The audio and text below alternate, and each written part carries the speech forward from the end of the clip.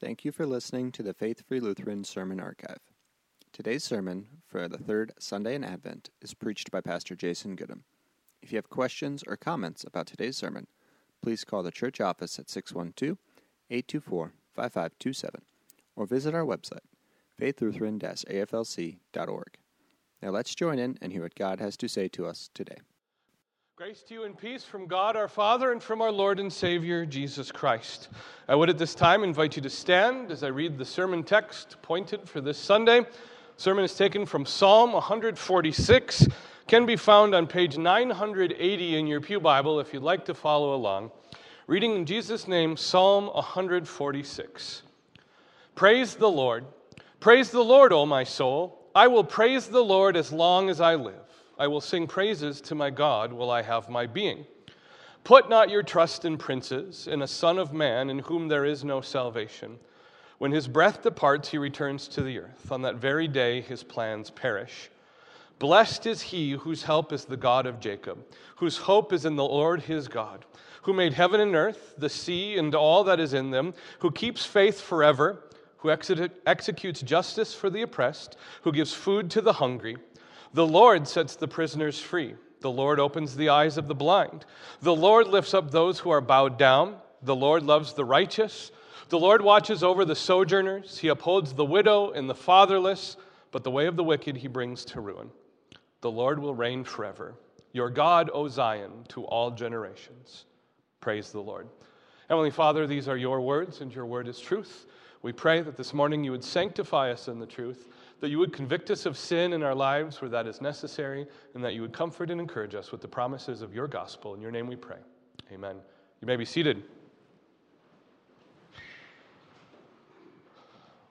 I believe.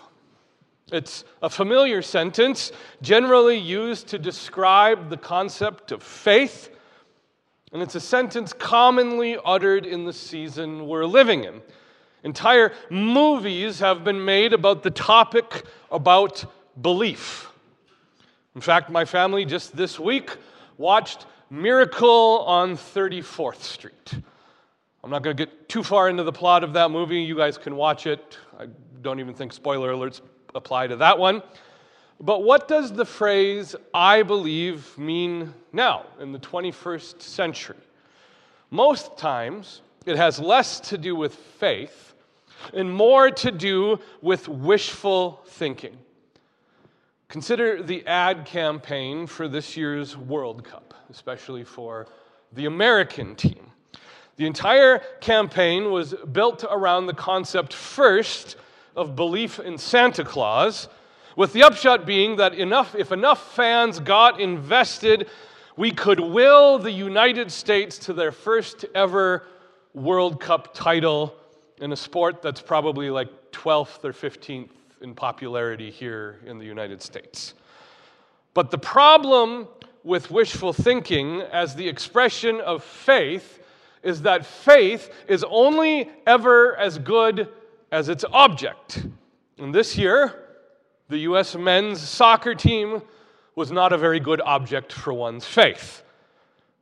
And so what happens when the object of your faith fails you? In the case of temporal things, you can convince yourself the result was good enough. Hey, the men's team got out of the group stage, which was a fair result for a country that cares nothing about soccer except every 4 years. But what if the stakes of your faith are more significant? What if we're talking about eternal consequences?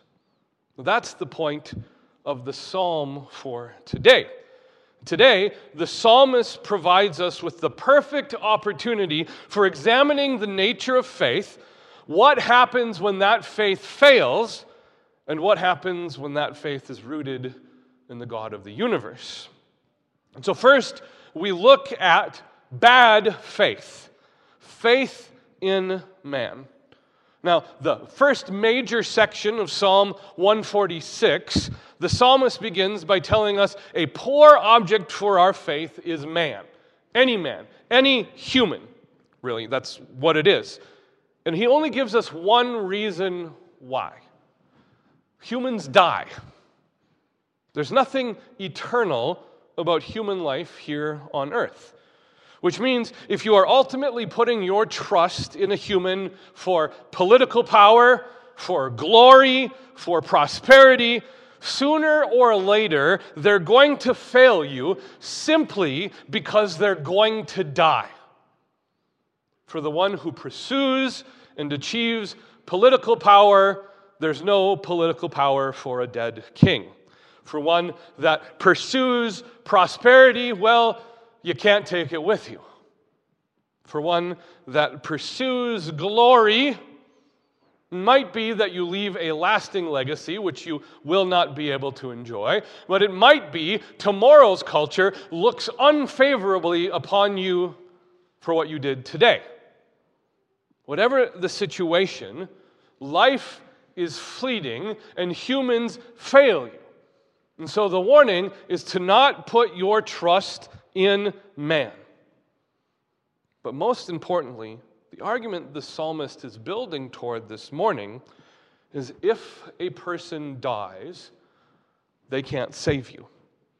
Because salvation belongs in the realm of eternity. And so the psalmist pivots. And he spends the rest of his time talking about good faith. Faith in God. It's really what the next two major sections of the psalm are all about. And so first, we have faith in God because of what He does. Simply put, God is the Creator. And then later, we find out that He's faithful forever.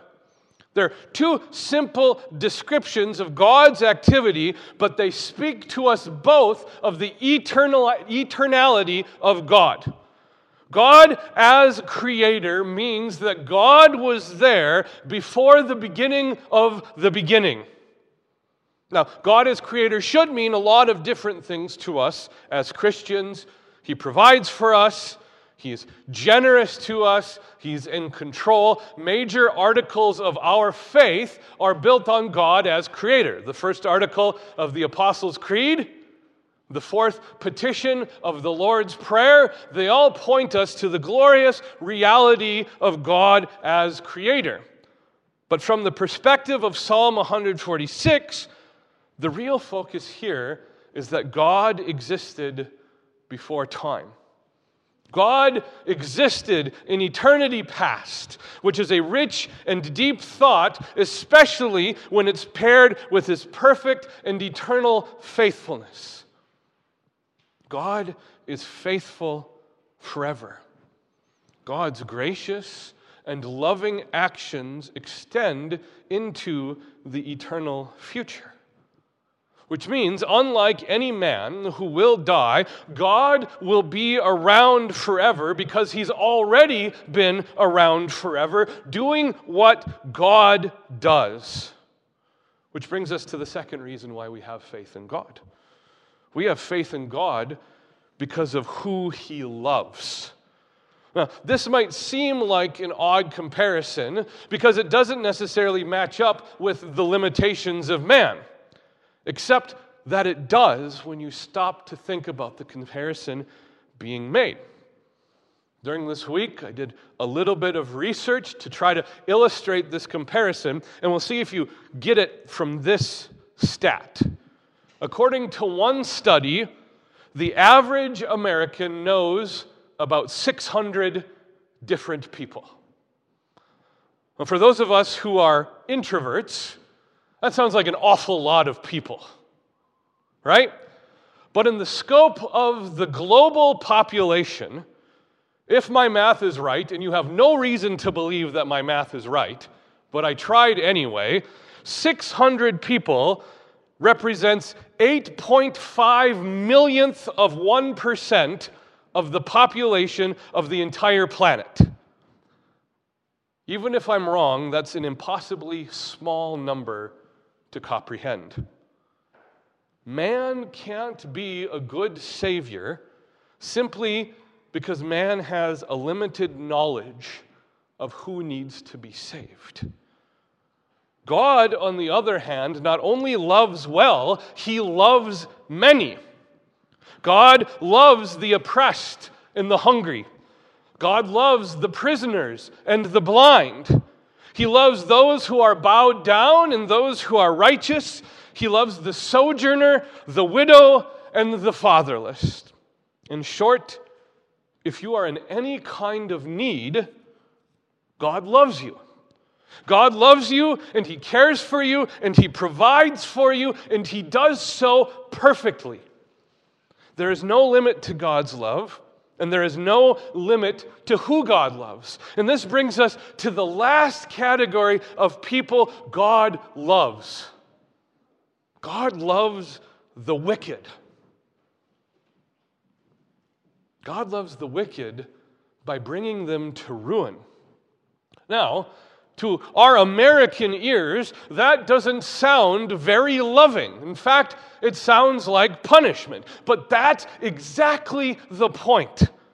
God, in His grace and in His mercy, will apply His law to the wicked and sinful person. And that includes you and me. And the whole point of God's law is to make us terrified of our sins and of the consequences of our sins. And the whole point of God's law is to drive us to God Himself for mercy and forgiveness. And this is where we get to the point where we find ourselves in need of God's mercy and forgiveness. Remember, God loves those who are in need. The eternal, loving God meets us with His mercy and forgiveness for all eternity. So that the result of this entire psalm is that our faith is strengthened.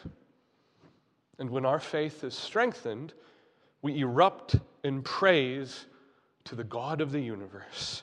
Praise the Lord. Praise the Lord, O my soul. I will praise the Lord as long as I live. I will sing praises to God while I have my being. Our faith is anchored and it grows not when we are sincere, not in our wishful thinking. Our faith is anchored and it grows when the object of our faith is good. When the object of our faith is the God of the universe who loved us, who provides for us, and who saves us and redeems us from our sins for all eternity with the blood of His only Son, Jesus Christ. God provides for those who are in need. God provides exactly what we need when we are in need. And we proclaim and sing the praises of all those who have had faith in God. The Lord reigns forever. Your God, O Zion, to all generations. Praise the Lord. Man will fail you, but God never, ever fails. Amen. And now may the peace of God, which surpasses all understanding, guard your hearts and your minds in Christ Jesus our Lord. Amen.